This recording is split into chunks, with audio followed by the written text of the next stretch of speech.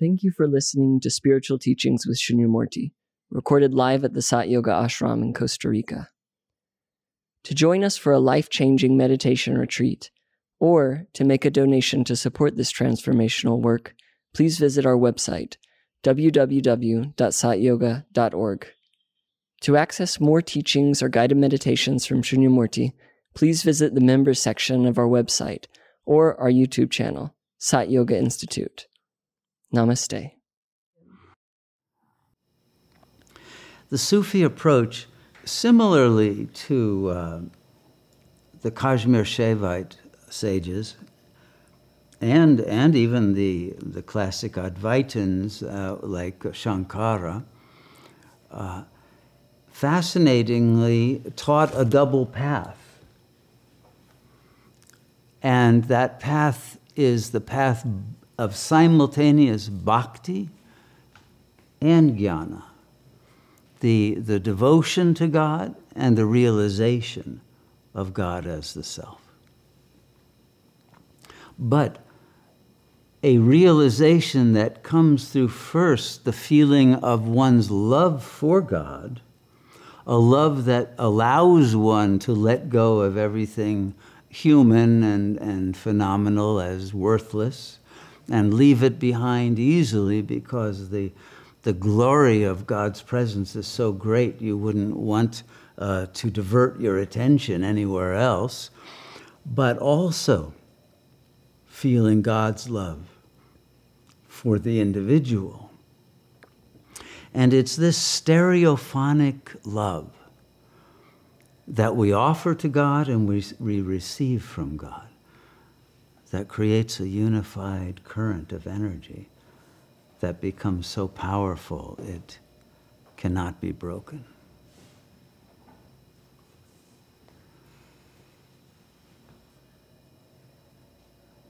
Just as Sri Ramana often says, jnana and bhakti are one, but Ramana emphasizes atma vichara, whereas the Sufi path is a path of surrender, and then through the annihilation of the one who is surrendering, that realization of Paramatman, Allah, becomes complete and full, and all that remains. But the love must be authentic and genuine and must be so powerful that it overrides all other concerns, all other values, all other desires, and enables the attention to focus on the presence of God within at such a deep level that one is touched by the ecstatic power of that presence that is undeniable. And it's no longer a matter of faith, it's no longer a matter of belief, it's no longer a matter of hope and of a separation that seems endless, but a union that has always been there and that has only been forgotten temporarily and once remembered again can never be forgotten. This is the state we must be in now. And so Abu Said is, I think, a perfect teacher for this moment. The name of the book, which comes from one of his poems, is Nobody, Son of Nobody, which I think expresses, in a nutshell, the whole message, because that's everyone's name. And everyone is without body, and we are children of the bodiless, infinite self.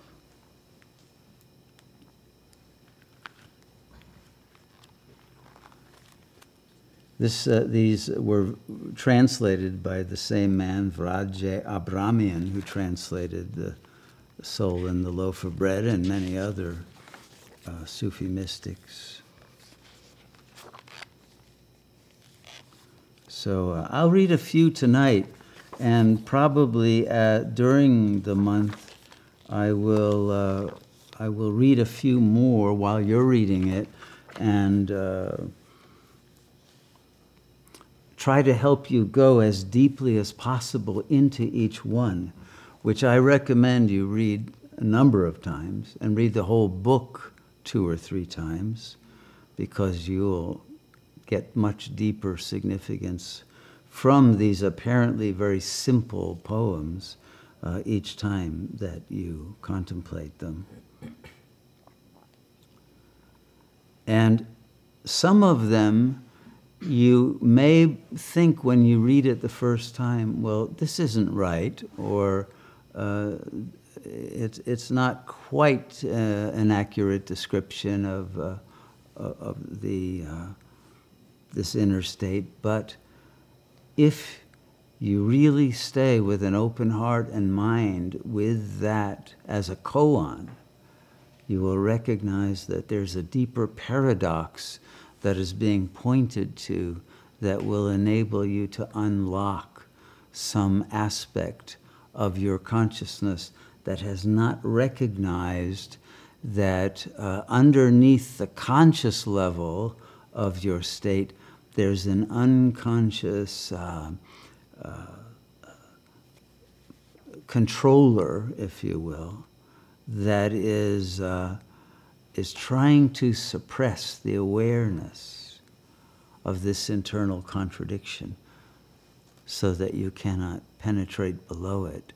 And when you do, you find infinite depths of wisdom that were hidden but always present. So the poem that the title was taken from, under this cloak, meaning the body, under this cloak is nothing but God. Introduce me as nobody, son of nobody. Remember to seek the beloved without the aid of reasoning. One's own intellect cannot be used to comprehend that of one's creator. This is why the mind must be silenced, because our human level thoughts are the veil that separate us from the God self. The introduction has some stories, including a story of a devotee who was treated in a way you'll be very glad you're not being treated, but turns out to be effective. I don't think that was his general approach to teaching, but it's one that reveals the depth of sincerity and determination that we must have on this path. So I'll read a few, and interestingly, they do tend to become more advanced and more subtle as the book proceeds. Even though once you get to those, you'll go back and see the same depth in all of them. So it begins at the level of prayer to someone who is in that mode of still approaching Allah as another, and is still resisting with the ego mind. If you are in prayers in Mecca, but your heart is elsewhere, you might as well be in an idol worshipper's temple. If your heart is with the beloved, you can spend your life in his wine shop and be merry. So there's no need of austere practices and all of that, once the love has been ignited and the flame is fully lit, then everything happens effortlessly. And you become drunken with divine love. Though burning has become an old habit for this heart, I dare not think of your company. What would a moth mean to the fire that burns worlds? We are about to meet the fire that burns worlds very directly when this world burns, so that a new world can flourish. But realize the humility of recognizing that each of us is a tiny fractal fragment of the infinite self. And with total humility and reverence, we must approach God and not be too quick to think God is the self, because then the ego will aggrandize itself, appropriate that signifier, and never reach the real self.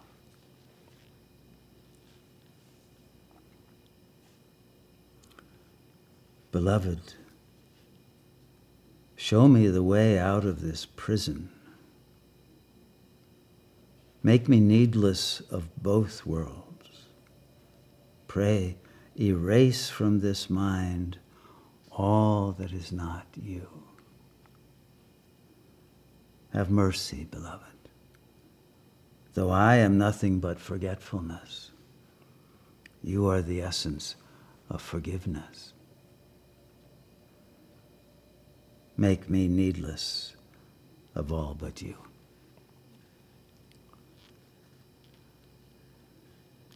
So some of these are advice and dharma, some are prayers, and some are very personal revelations of points in the journey in which subtle errors are revealed as such, when before that they might have been perceived as virtues.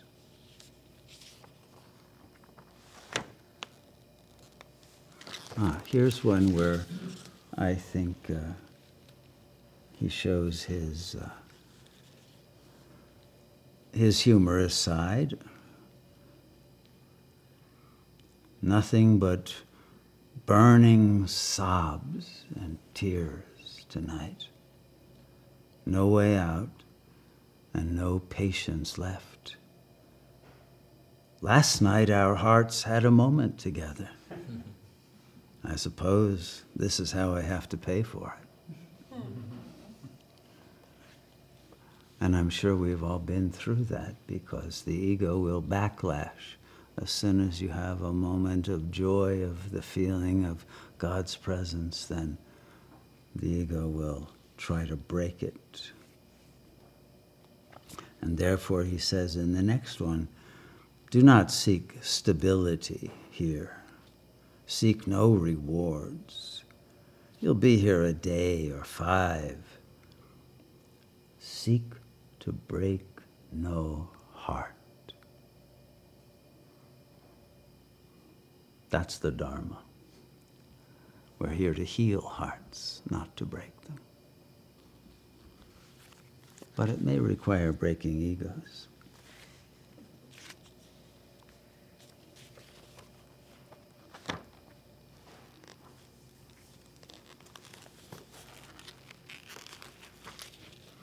Are people finding the value in these? Yeah. I hope so. Detached you are, even from being, and this being is nothing but you. Unmanifest, yet the manifest is naught but your shadow. Moons, galaxies, and worlds have drunk from this cup, but the cupbearer is nowhere to be seen.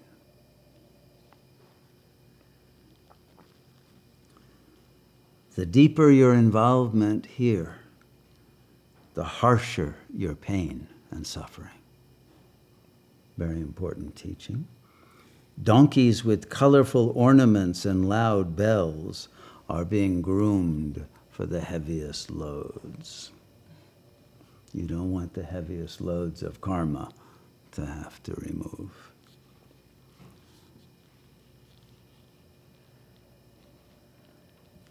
I think the point is clear enough.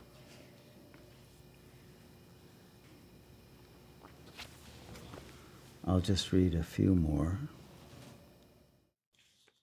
Thank you for listening to the Spiritual Teachings with Shunyamurti podcast. For more information on programs and retreats, click on the calendar section of our website, www.satyoga.org. Our work is made possible by the generous support of our listeners, viewers, and members. To make a donation, please visit the donate page of our website. We thank you for your support in our mission to share this timeless wisdom with the world.